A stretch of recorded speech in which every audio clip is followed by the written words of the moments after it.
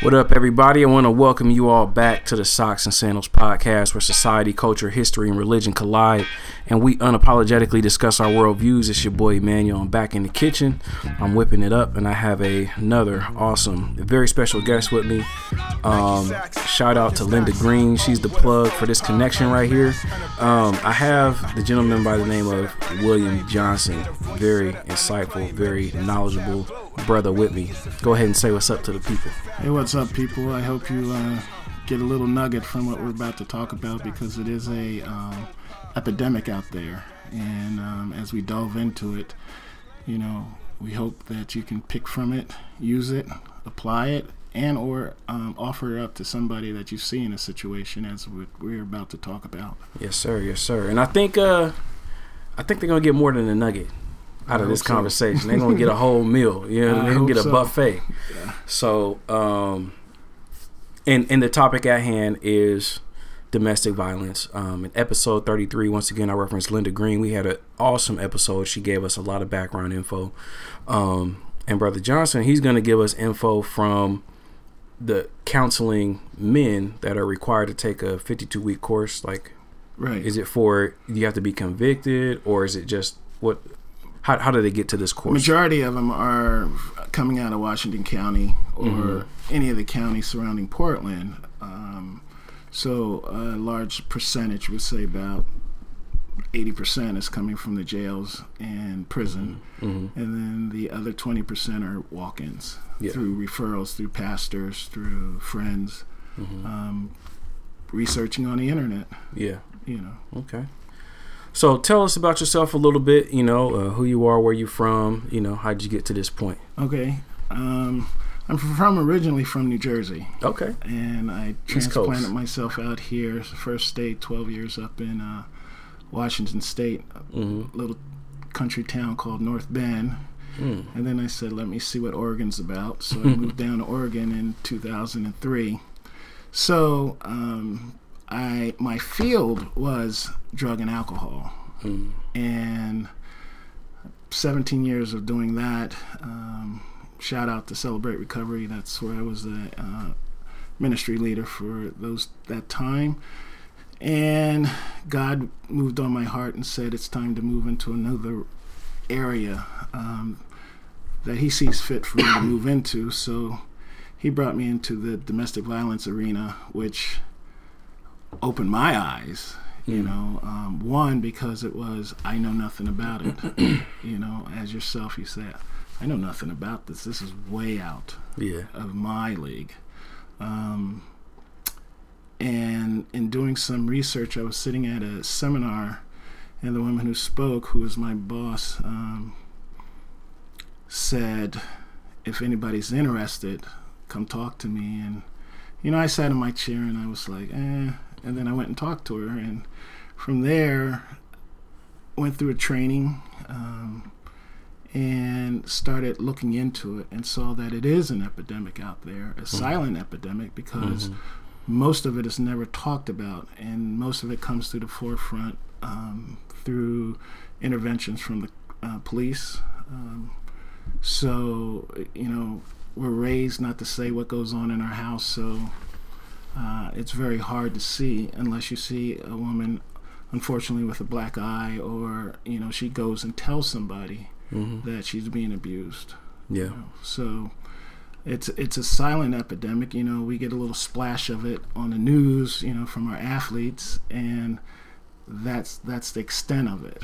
The NFL, that's what you hear them talk about in the off season. Right. Yeah. Or your singers, your rappers, or whatever. But then it's for sensational, not to say, hey, we got a problem and let's do something about it. It's just, you're a player or you're a rapper, you're in a high level, lack of a better term, society, and they want to splash your name, cover it for a little bit, and then tuck it away. So to get the word out of what it actually is, to allow people to know that it's just not physical.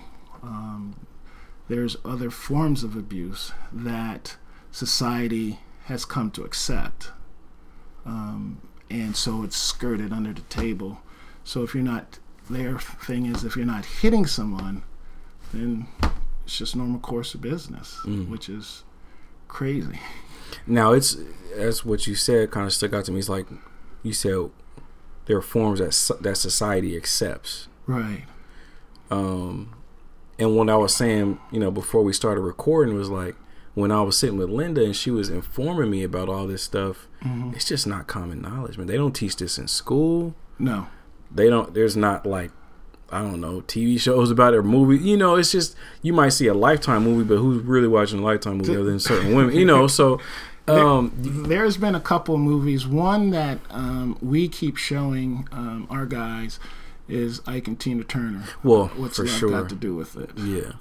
There's some clips in there that are very blatant and apparent of abuse. True. But if you go back and you look at your Archie Bunker, your George Jefferson, things that we laughed at, but yet it was demeaning to women.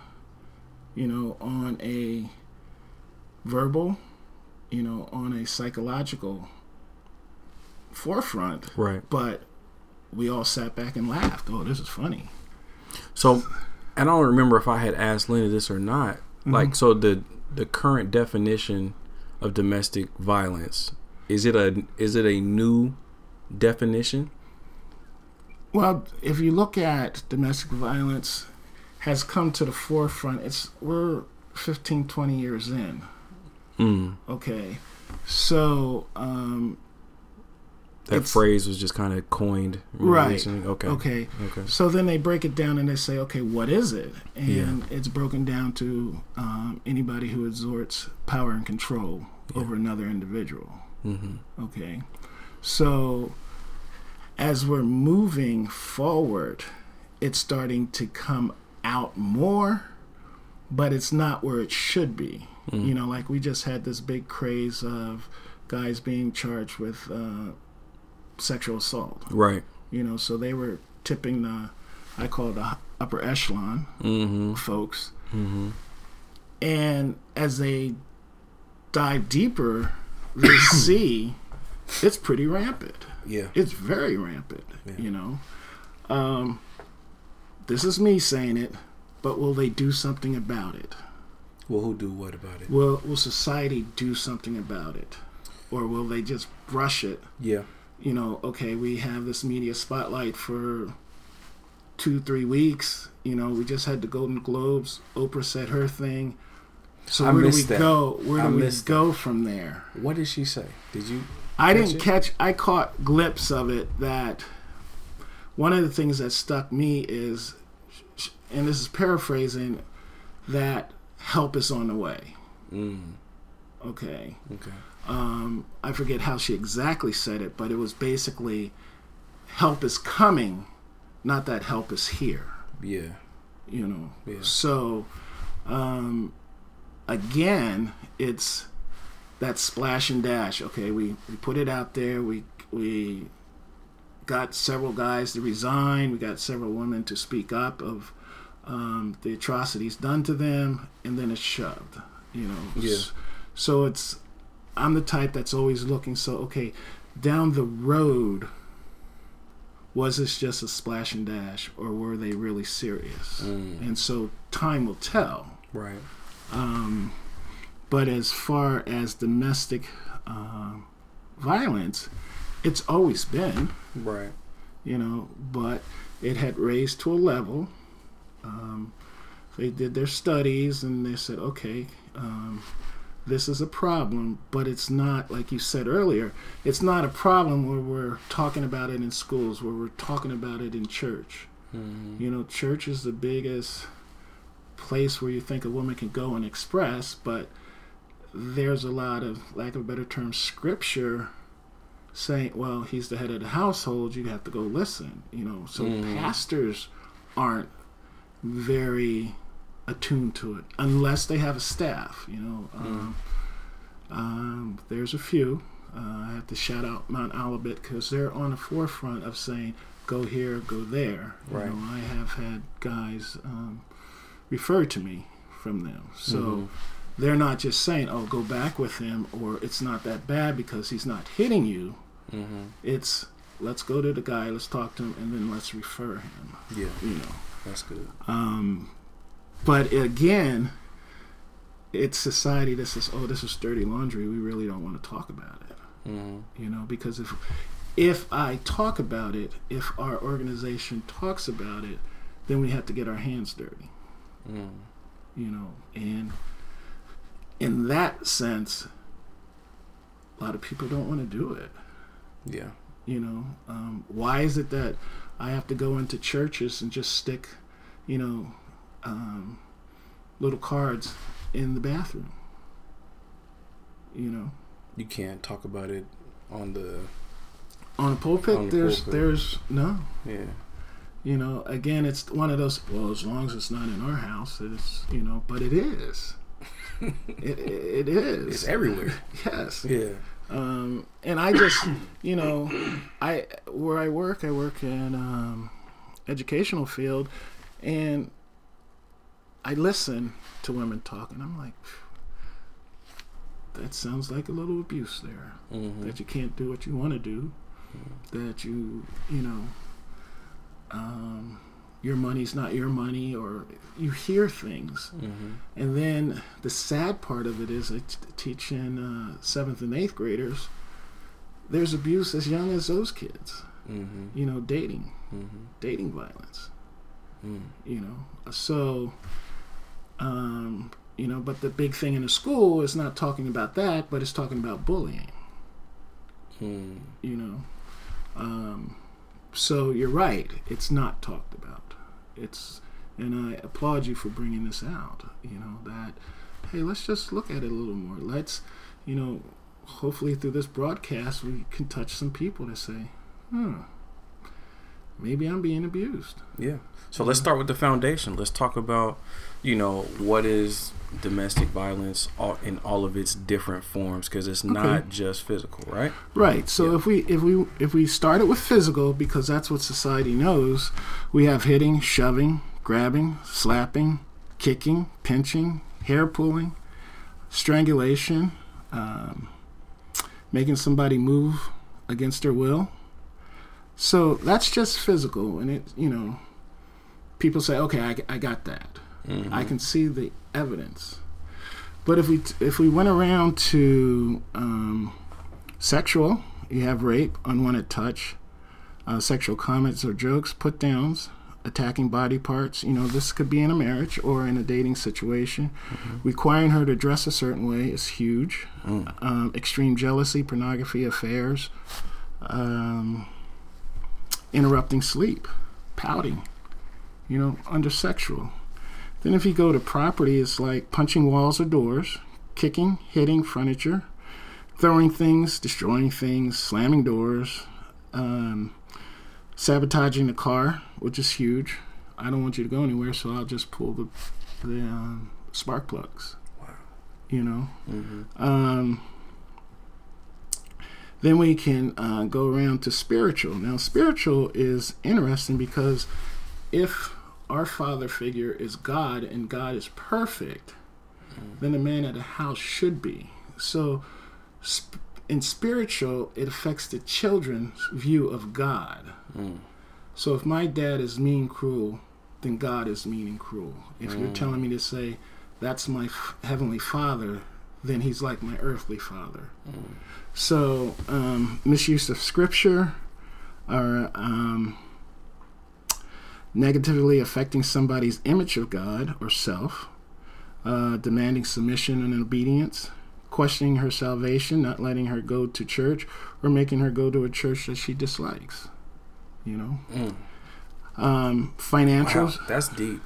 Yeah. Making her go to a church that she doesn't like. Right.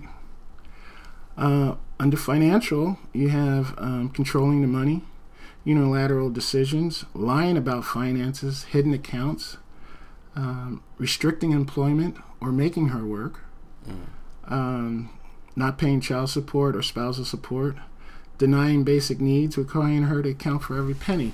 So that's like someone would send their wife, partner, or significant other to the store, and she has to come back and account for everything. Okay? denying her basic needs, like things that she needs to be as a woman, and you say, no, you can't have it. It could be as simple as setting her up to take care of the books, the finances, but you are then going behind her back and just burning up the ATM machine, but then blaming her, Verbal is put downs, name calling, swearing, threats, abusive jokes. The silent treatment, which is huge. Most guys says, well, I just want to keep my mouth shut. I'll just keep my mouth shut. We got an argument, I just keep my mouth shut. But that is still power and control because you're not allowing her to express her thoughts. And that will drive somebody batty because now I can't speak. He's not speaking. I can't speak. He's shutting me down also as he shuts down. Continuous arguments, the following from room to room. Belittling, controlling the conversation, countering. Oh, you don't mean that. That's not what I said. How could you interpret that as what I said? So you're making her feel crazy. She's saying, you said this. And he said, no, I didn't say that. Or you misunderstood me.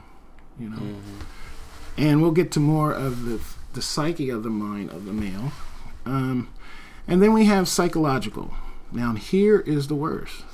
When a woman makes a statement, I'd much rather him hit me than to use psychological tactics.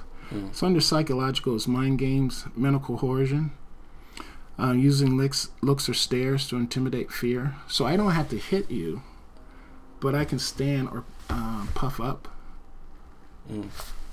to assert you better listen to me without even touching you. Then we have our stalkings, our spying, going through purse, phone, emails. Guys do that, Well, yeah, women do that too. That's true. They let it go through your phone. Hey, wife, babe, that's that's abuse. Using the children, depriving her of partner, depriving your partner of friends and family. Continuous moving, so she can't plant roots. She can't get close to someone. Making her feel crazy, public humiliation, she goes to sit down and you pull the chair. Or you're using jokes that are... You'd be surprised. That's so childish. Or you're using jokes against her. And then all forms of abuse is psychological because it leaves an imprint, So that would be, just the snippet of abuse. Yeah. As we look into the domestic violence world. It's foundation. I kind of want to touch on, because I'm a Christian. You're Christian, right? You go to Mount Olivet? No? Okay. No, I go to, shout out to East River Fellowship over in Hillsboro. Okay. All right, East River. What up with it? So I go to Mount Olivet. That's my home church.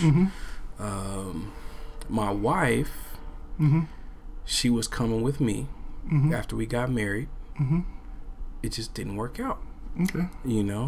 She grew up, well, her grandfather is Bishop Wells at Emmanuel Temple, or they call it Emmanuel Church now. Two totally different styles of service. It just wasn't working out. Right. And so it got to the point where it was a point of contention. It's like, babe, we can't be split apart. But at the end of the day, I was like, you know what? I'd rather you go somewhere and get fed and get, get what you need, as opposed to just being with me because I'm the man of the household and we should go. I'm supposed to lead, be the spiritual leader. So, she goes there. I go to Mount Olivet. Sometimes I go with her, but I had to let go of that after about 2 years of us going back and forth. I was like, all right, you know what? I'm not even going to fight you. And it's like, do what you do. And sometimes you have to, in a relationship, you have to come to an agreement, to a compromise. Yeah. So it's not taking a situation such as a church and you asserting your power and control over and say, you have to do this, you have to go there, you're making me look bad, this, that, and the other. But coming up to agreement of okay, I will go with you and support you despite where I want to go, coming alongside of her. Or B, how about we visit each other? We'll go to our separate churches, but we'll go and visit each other, because sometimes you want to go with your wife on Sunday to the church, So, but what I heard you say was, after going around and around, I had to submit to letting her do her thing. And it's not like I allowed her. You know, she did what she wanted to do. But I was just like, you know what? I'm not even going. Right. I'm not going to keep going back and forth. Like, look. And all right, I respect it. And sometimes you have to get to that piece of saying, is this the hill I want to die on? Exactly. So how can we make this work? Can we sit down as a couple and come up with a solution that is amenable to both? In a domestic violence situation, not saying that you were, a guy would say, nope, you're going here. You're making me look bad. And constantly making her feel inferior. Okay, I got to go with him, because if I don't go with him, this is what's going to happen. Okay, so that's that power and control. And that's, again, what could happen could be physical, but it also could be mental. It could be the constant arguing, the constant tit for tat. Well, you won't go to church with me, so I'm not going to do this. And that's where the power and control comes. Yeah, I don't got time for that. I don't got time to going back and forth. Right. Over some, I mean, it's important, but like I said, the most important thing is that she's going. Right. She's getting what she needs. So, and she works retail, so she's pretty much working at least 2 Sundays per month. So when she's going to work, I take the kids to my church, and then when she's not working, then I go with her. Right. So it works out. It works out. Yeah. And again, like I said, in a power and control situation, it would never work out. Because she's not free to do what she wants to do. Yeah. Because that person has that control over her and said, this is what you will do. Not giving any regards to, like you said, well, this was her upbringing. This is what she's used to. This is who her heritage is. Yeah.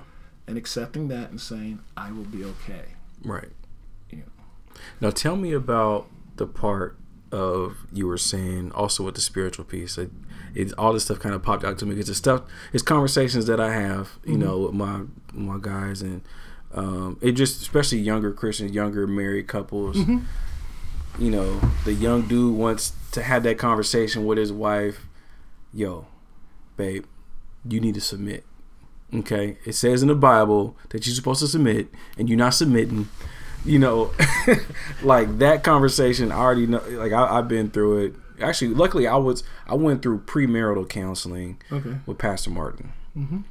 So what that counseling does for the couples is you get through your first year of arguments in like 3 months.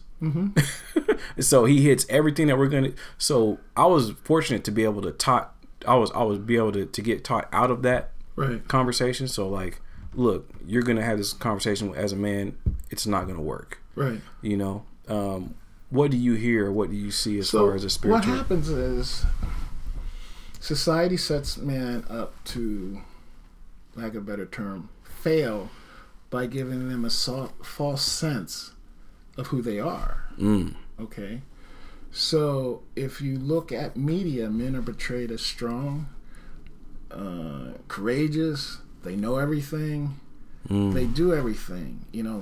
I'm a man. I got this. Whereas when it comes into relationships, they take that thought, I am the man, you have to listen to me. And then, they take scripture, which is spiritual abuse, out of context. God gave Adam, Eve as a helpmate to cohabitate together and walk the earth. But sin happened and it got all discombobulated. So now it was Eve's fault. So therefore, I gotta keep. I gotta keep Eve in check. You see what I'm saying? Well, just playing. But if you look, Trump's advocate right now. If you look at it, if you want to break that part down, God said, Adam, of all these things in the garden you can eat, don't touch the tree of life and death. Okay, tree of knowledge. Okay. My question to you, was Eve there?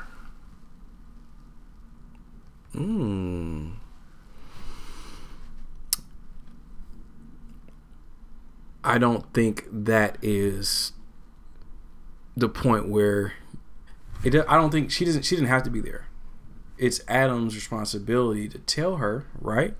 Okay, let's. And then didn't the serpent? Because she had knowledge. People do this. She had knowledge. No. She didn't have any knowledge. Eve was not created. No, she was created. No, male and female. He created them. At the time, he told them, because then the scripture below says, then he formed Eve, or something to that effect. I'll find it for you. She wasn't there. Well, so not at that point in scripture. It was Adam's responsibility to tell her, to protect her. No, I feel time. You. I feel you. I feel you to a certain extent. And then, let me take you one further. Go ahead. Then Adam began blame shifting, which most guys in domestic violence do. Not saying Adam was domestic violence. Well, she hadn't ate that apple. Yeah. Then we wouldn't be in this situation. And God, if you did not create her, this woman you gave me, we wouldn't be in that situation. So if you look at scripture, Adam, are you saying Adam was a domestic abuse? Is that what you're saying? No, I'm not saying he was. Hold on now. But he did not stick up. He did not stick up for her. That's deep. He blame shifted everything. So in your world of addiction, in your world of domestic violence, they're always blame shifting. It's everybody else's fault but mine. If she would have cooked dinner, I would not have had to yell. If she would have got gas in the car, I would not have been late for work. Instead of taking responsibility to say, I have to go to work, I got to make sure there's gas in there. If Eve didn't eat the apple, we wouldn't be in this situation. Okay? God said, I'll make a helper suitable for you, because it's not good for man to be alone. So they take that whole thing out of context and they miss the part of Eve wasn't created at the time of the commandment. Depending on who you talk to. That's in the Bible. I know, but there are certain people like from the Judaic background, because they have the Bible, but they also have like the Mishnah and the Gemara. They have all these other stories. So if you talk to them, they'll be like, well, the Bible is just a framework.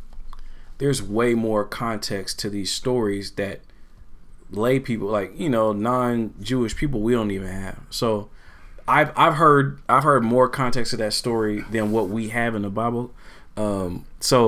But according to what you're saying and what we all generally have, yes. But at the end of the day, all I'm saying is I just wanted you to speak to brothers taking stuff out of context, the Bible, and trying to force it on their woman. Pastors do it. Okay. People use the Bible for their gain. Oh. Okay. Well, the Bible says this. Yep. So if you look at spiritual abuse, the Bible says this, and you have to submit. You have to love me, because it says right here, you have to love me. But they take it out of context. Okay. And to a woman, to be your helpmate is to come alongside you, and you come alongside of her, and you sail off in the love boat and you enjoy life. But that's not how it is, because of the fall, men took on a whole different persona. So if you look at the Old Testament, where God said you can't divorce, okay? He says this. Then a couple chapters later, he says, I will grant you, Moses says, I will grant you this divorce, but you will take care of the orphans and widows. But they granted it, but they have some stipulations. And I tell guys, that's the first 2,000 years ago, they were talking about child support then, and they're talking about child support now. So the Bible, to me, is very relevant. Yeah. And as we look to it, we as men are supposed to model Jesus. Okay? We're supposed to have that compassionate heart. We're supposed to give grace. We're supposed to extend mercy. We're supposed to model that. But there's a word that they use, and they say, well, you have to humble yourself, and you have to suffer humility and all of that, where they look at humility as weak. Okay? So from a man's perspective, if I tell you have to be humble, you'll say, man, I ain't weak. I'm strong, man. I'm not humbling myself. But what's the Bible says about humble? You know? You humble yourself. That means you're putting others before you. Okay, so if you look at a relationship, you're putting your wife before you. Is it to say, I can't live with this woman, she's not perfect? No, but it's to say, I will come alongside of you. Let me come alongside of you. Or you come alongside of me. You know, it doesn't make one dominant more. Society has created that. So you're looking at your movies, they portray it. You look at your magazines, Men Health. Oh, you got to have a six-pack and you got to have a whole bunch of muscles. You look at six-pack of what? That's the question. The clean-cut guy, you know, the hero, the white knight type of. That's what a man's supposed to be. So if you're trying to portray that, then you're going to have to step on some people. You know, and so we have to look at society and we have to say, okay, we have to go to the Bible. What does God say? What a man is supposed to be, how a man is supposed to act. You know, society doesn't tell you that because, you know, their thoughts of the Bible is whatever. It's just a fairy tale. But if you really look and study it, it is how we're supposed to act. Same thing that happened in the Bible is still happening today. It was talked about then, and it's still talked about now. You know, different words, different contents, but it's still, you know. Yeah. The lessons are applicable. Yeah. But it's very easy in the church to miscue it. A lot of guys will go to the pastor. She's not listening to me. You know, so they'll run to the pastor or the elders and say, she's not listening to me, and I'm this and that and other, and something's wrong with her. And like I said, those churches who aren't up on abuse or whatever will say, bring her in and basically chastise her. You know what's cold about that? Depending on what you're reading, you can get support or opposition. True. Depending on you can pull out some verses.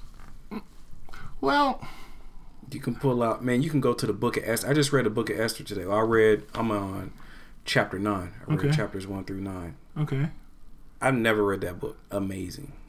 But it started out with it was like the king of Babylon, like Artaxerxes or something like that, and Queen Vashti or Vashti, however you pronounce it.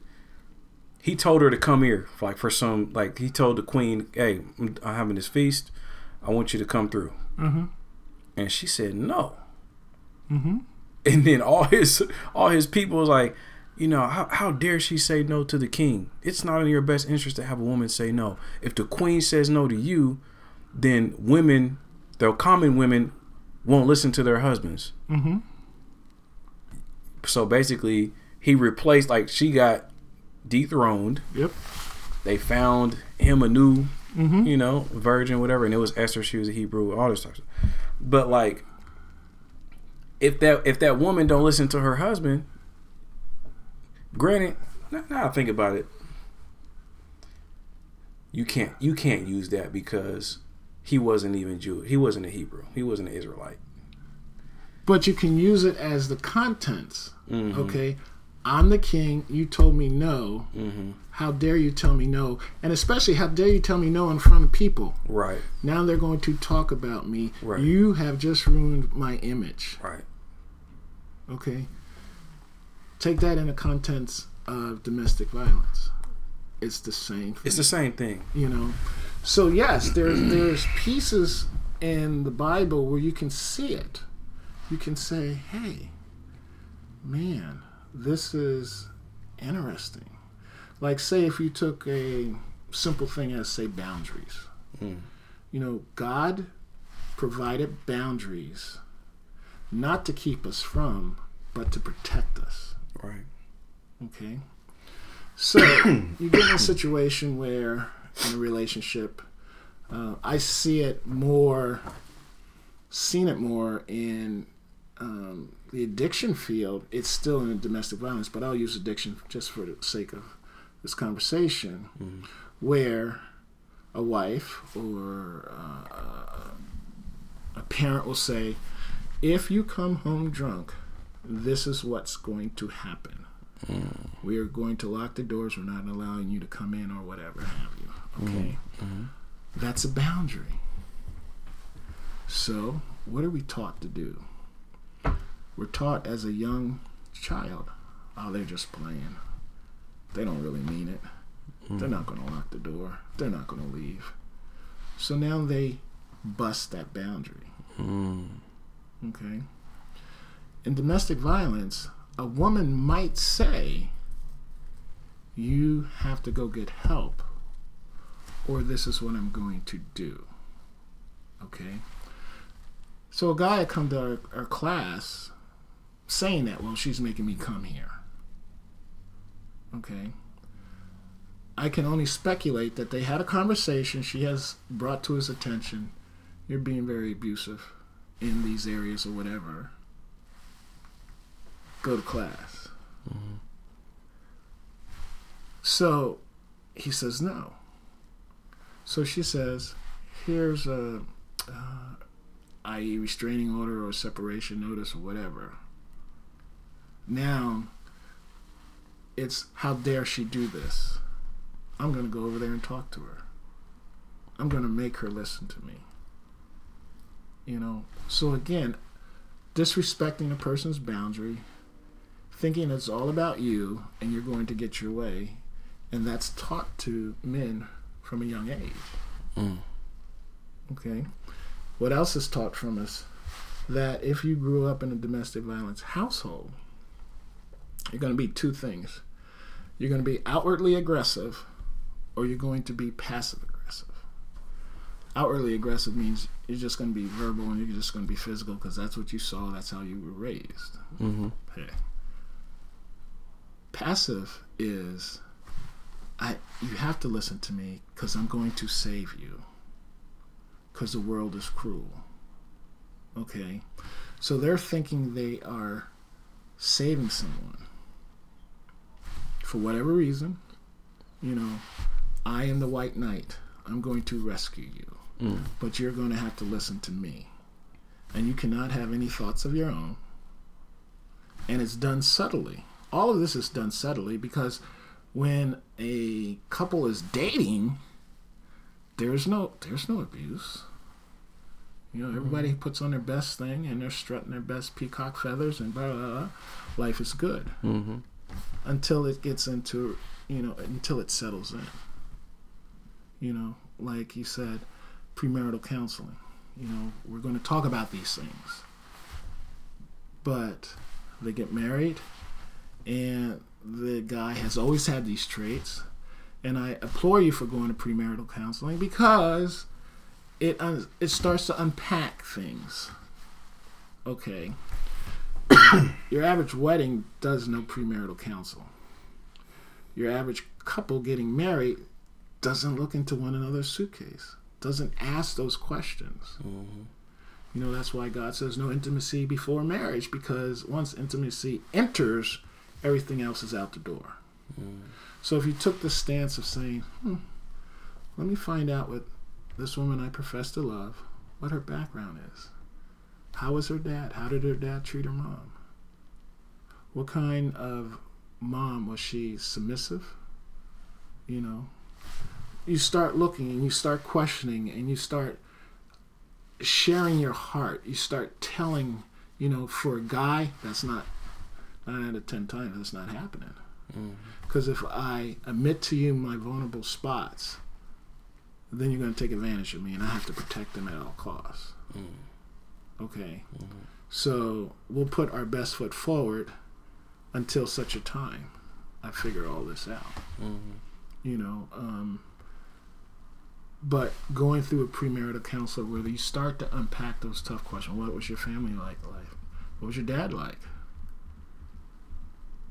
Could avoid a lot of this. You know, because if someone said, well, you know, my upbringing was pretty rough. You know, my dad beat my mom and there's a lot of drinking and whatnot. You could start to work with that gentleman and say, where are you at?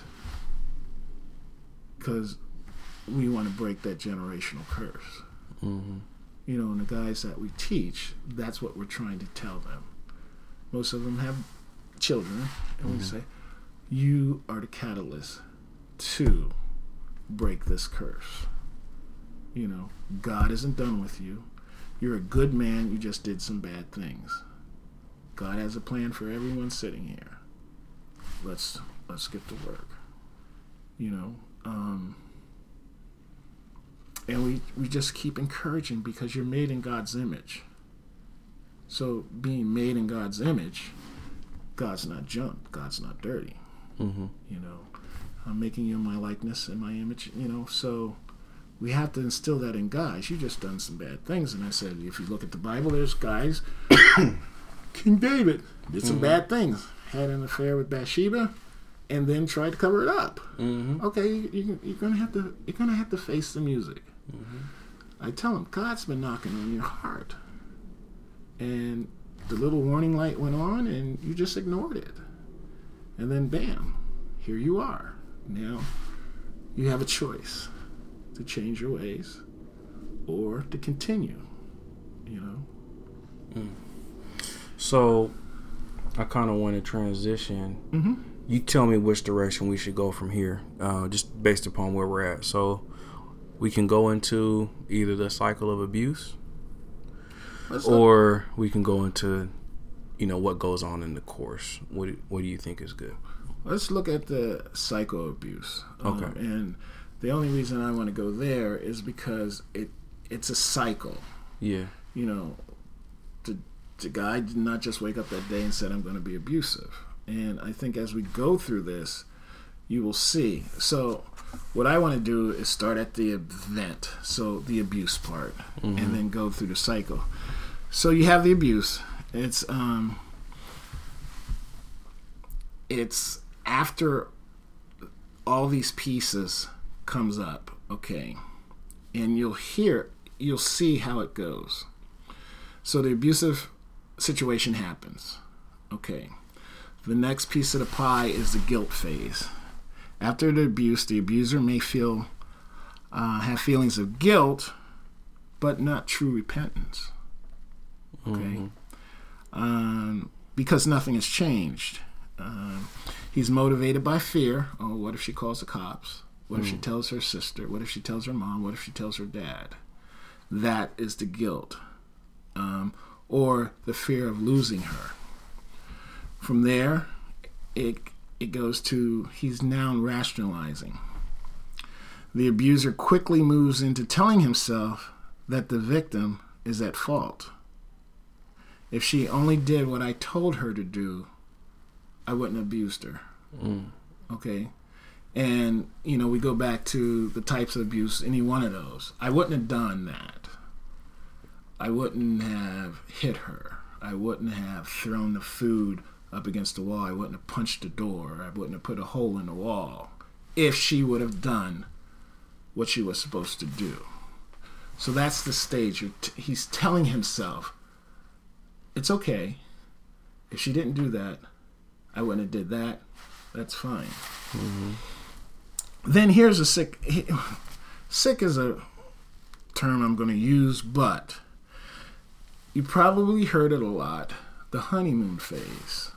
Of course, for sure. Okay. Mm-hmm. Between the incidents of abuse, the abuser often behaves normal or especially well. He may act as if nothing has happened. Typically, the victim is forced to participate in the cover-up.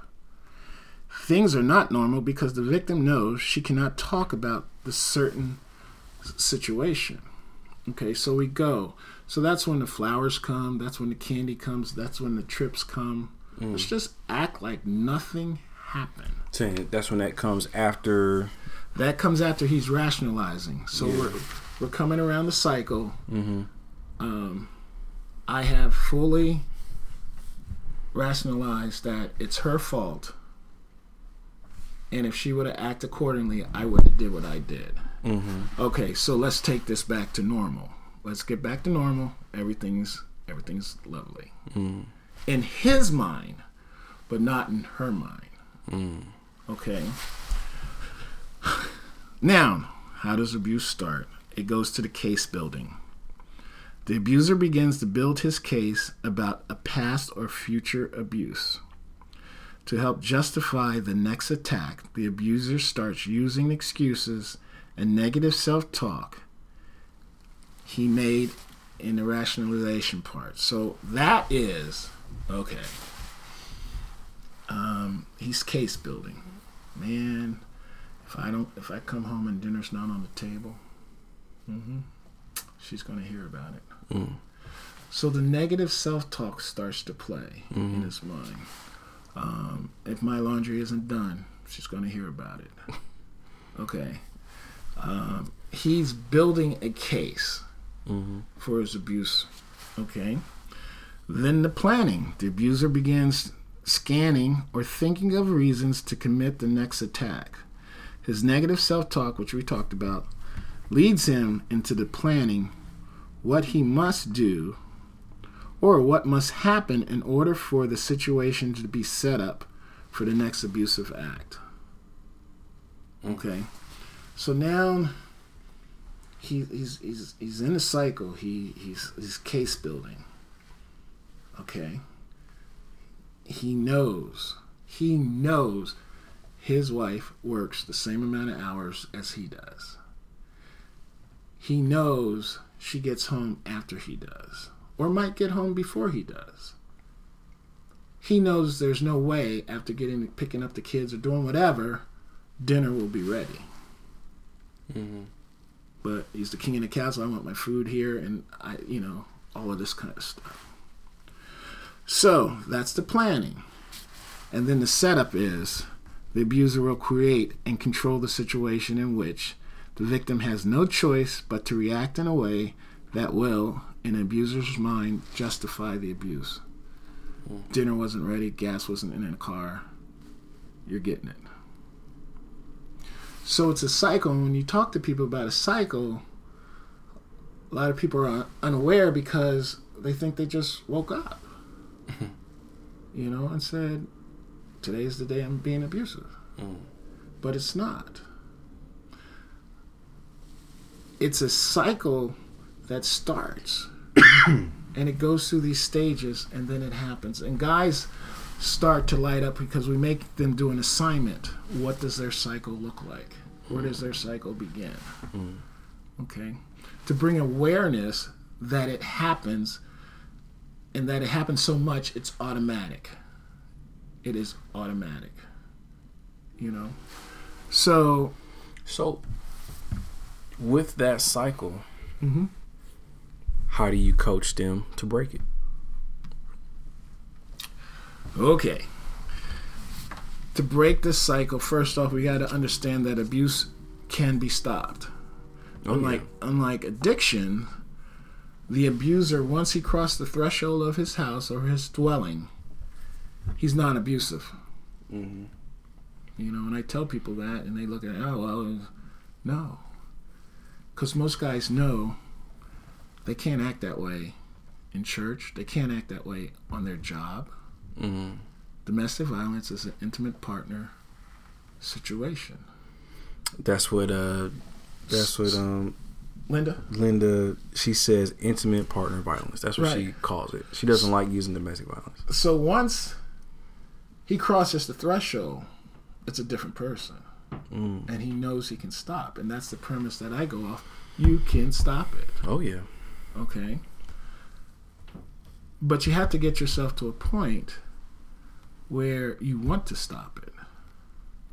You have to get to a point that in a relationship, you cannot have all the power.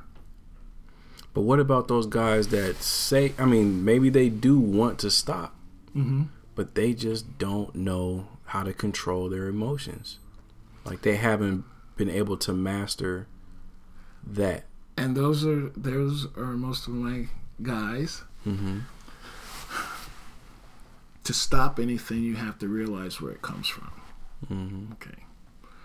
So, in guys, majority of guys don't want to go back into their childhood.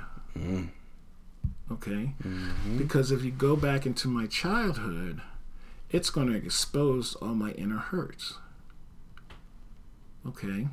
It's going to expose that maybe I was abandoned, maybe I was unloved, maybe I was rejected. A lot of things go back to your childhood, and it's that inner child that's in a man that is driving him. Wow. Think about it. The only thing that you come ready for in life is the fear of falling and the fear of loud noise. That's the only thing. Everything else is learned. So, you know, the people say if it can be learned, it can be unlearned. But to unlearn means we have to dissect who you are and where you came from. Acknowledge some of the things that did not go right in your life. Mm-hmm. Okay? Maybe you were abandoned. Okay? Maybe that abandonment issue has grown to that I'm going to hold on so tight to this relationship, she's not going to be able to go anywhere. Mm. You're not leaving me like my mom left me or my dad left me. I was going to say, what's a common thread of a certain childhood experiences that lead to unloved? Feeling unloved as a child? Okay. Guys will grow up to dads saying, you know, because they're coming out of that cycle. Now, remember that. The cycle is continuing, the generational curse, as they talk about in the Bible. Mm-hmm. So, a guy might grow up, you'll never amount to anything. What's that play on a guy's psyche? So, a guy has a choice. I will see you when you say, I'll never amount to anything. So, I'm either going to prove you right, or I'm going to prove you wrong. Mm-hmm. Okay? So that's something that's planted in him. I wish you were never born. You were a mistake. All of these things a person holds on to, a guy holds on to, because now he's fighting against the world. Because the world says you got to be mean, cruel, and tough if you want to survive. Yeah. So it all goes back to your childhood. And it can't be overlooked, because that's where the dissection, because that's where I tell the guys, I am so sorry you had to experience that. Your defenses around it is false, and you have to find within yourself to remove it. Okay? It's not, you ask most guys in an argument with their wife, spouse, or significant other, who do they see? A lot of them will say, I see my mom. Mm. So they're reacting off their past. You know? Mm-hmm. And we tell them, that's not your mom, that's your wife. Keep telling yourself, that's not my mom, that's my wife. Mm-hmm. To approach it differently. Guys aren't when a guy leaves the household, or when anybody leaves the household at 18, you're a man. Goodbye. Mm-hmm. Nobody sits you down and says, okay, you have experienced some things. You have seen some things that you should not have seen. Things that have happened to you that should not have happened to you. Mm-hmm. There's no course correction. You're just cast out into the world. So, where do you think your survival tools come from? As a child. You just perfect them as you grow up. In order for you not to hurt me, I have this wall built that you can't get in. And if I perceive danger, I'm going to lash out. Mm-hmm. That's from your childhood. So when you get into a relationship, those things that have not been settled will start to appear. Mm-hmm. Say your wife says one thing that reminds you of what your dad used to say. Mm. Boom. That hits a hidden hurt. And now you go back to, how did I address this when I was a kid when that was said? Mm-hmm. It all starts your childhood. Mm. Again, people didn't wake up as drug addicts and alcoholics. Same as abusers. You did not wake up. It was seeded in you. Mm. And that seed was cultivated. So, what happens is, we have to get that pathway to die. In order to die, we have to set you on a new path. And setting you on a new path, you're going to have to forge the jungle. But if you stay to the task at hand, you will create a new path, a new neuron, mm-hmm. which you can do. Mm-hmm. But in order to do it, you have to expose yourself. And most guys don't want to do that. Oh yeah, that's hard work. I mean, it doesn't matter what you're doing in your life. Mm-hmm. Whenever you're trying to break a bad habit, because it's what you know. It's what you know, but it's also psychological, but it's physiological, right? So like when you stop doing something mm-hmm. that you've been doing and your body is so used to that, you have withdrawals. You do. Your body goes through withdrawal the same way mm-hmm. a substance abuser would go through withdrawals. So when they're trying to change who they are, like they're literally changing who they are. They have to become a new person. You are, like the Bible talks about, you're a new man. Mm-hmm. You're a new creation. Mm-hmm. Old things have passed away. Yeah. Behold, new things. Yeah. So you're going to have to walk through that. Look at what God did with Moses. I can't speak, man. I've been teased. I've been this. I've been that. Mm-hmm. And he says, I know you can do this. Moses probably thinking, hey, you're sending me to a Pharaoh who can have my head lopped off at a snap of a finger. Mm-hmm. So there's always that refining.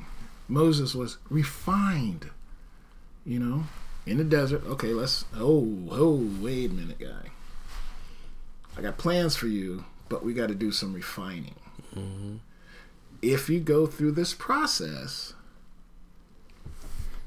you will see great and wonderful things. But if you choose not to, that's your choice. God gives us a choice. Mm-hmm. Moses, he didn't take the whole task though. You know what I mean? He still brought Aaron with him. He was his interpreter. So it's those things that, as a man, says, oh no, because what society says. Society says, grow up, be a good football player, you'll make it to the pros. Stats are what, 2 to 5% make it to the pros? Mm-hmm. But you still have kids and parents aiding them to say, you're going to make it to the pros. Mm-hmm. And they don't.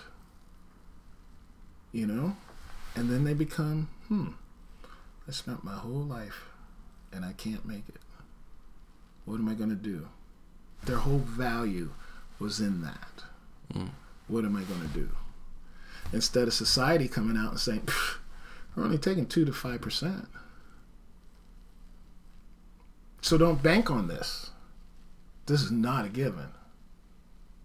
But you got to shoot for the moon though. You can't tell your kid, you can't raise your kid and tell him, well, son, you're probably not gonna make it. You probably aren't gonna succeed. Okay, so just give up while you're ahead. No, I didn't say that. You can still have your son play soccer, football, or whatever, but you base it in reality. Mm-mm. Son, I hope you make it to the pros. But realistically, it might not happen. And if it doesn't happen, these are our fallbacks. Yeah. I guess. Yeah, everybody wants their kid to be. But again, it's society pushing you. So is society pushing you, or is God pushing you? If God is pushing you, you're going to tell them both sides of the coin. And you're going to help mold them to accept both sides of the coin. Hey, you may make it, you may not make it. Mm-hmm. If you don't make it, you're still a great kid. You gave it your best. Mm-hmm. And I'm still proud of you. Mm-hmm. We don't do that with our little boys. Nah, I don't. I tell them, because I don't know, I feel like my son, he's already too cynical. He's like, I wasn't gonna win anyway. Like, we're playing video games. Blah, blah, blah. I'm just like, man, what kind of defeated attitude? Mm-hmm. Like, nah, you can win everything. You can do whatever you want to do. Question. Whatever you want. How do you come alongside of that? What do you mean? How do you come alongside of him to change his view? That he can win every time he plays, or that he can do whatever he put his mind to. How do I come alongside that? So he's saying, I never win? He does generalize, he'll make excuses, right? Okay. And I probably did the same thing when I was his age. He's 8 years old. Mm-hmm. So we're playing video games, and I always set it up where it's tied at the end. Mm-hmm. Like, I'll let him beat me in the first half, and I come back and I tie it up in the fourth quarter. Mm-hmm. And then there's always a chance for him to win. Mm-hmm. It's literally 50-50 at that point. Okay. When I win, he's like, oh, I was going to lose anyway. You always win. Mm-hmm. But then when he wins, yeah, like, he's all gloating in my face. So what I am trying to teach him balance is, like, if you lose or when you lose, you have to know how to lose. Mm-hmm. But you always have to have the mentality that I can always win. The possibility is always mine. I can do whatever I put my mind to if I focus. And I always tell him when he loses where he made mistakes. Mm-hmm. And like, Elijah, you could have won if you would have did this, if you would have called a timeout, if you would have, so I'm always coaching for the best possible situation. I don't want him to focus on, well, I don't have to win. Or you're in the game. Mm-hmm. You might as well win. If you're going to do it, don't have any regrets. Do it to the best of your ability. Shoot for the moon. If you land on the stars, it's all good. Shoot for the NFL if you land with a college scholarship and a free college education. I mean, and a great, these great experiences in life. You good. Good news, I'm evidence. I gave you that. What up, y'all? I had to hop in here real quick, man, and cut this one short just because this was a 2-hour conversation. So when you listen to part 2, it's going to pick up exactly where we left off. So appreciate y'all for listening. Fellas, we got work to do. We really have a lot of work to do. We got to unlearn a lot of things. We've been socialized a certain way, and we got to unlearn some toxic behaviors and thought patterns. Sisters, don't put up with it. If you encounter it, run from it. Call us out first. See if we change. If we don't change, run away. There's going to be somebody else that can get it right. I promise you.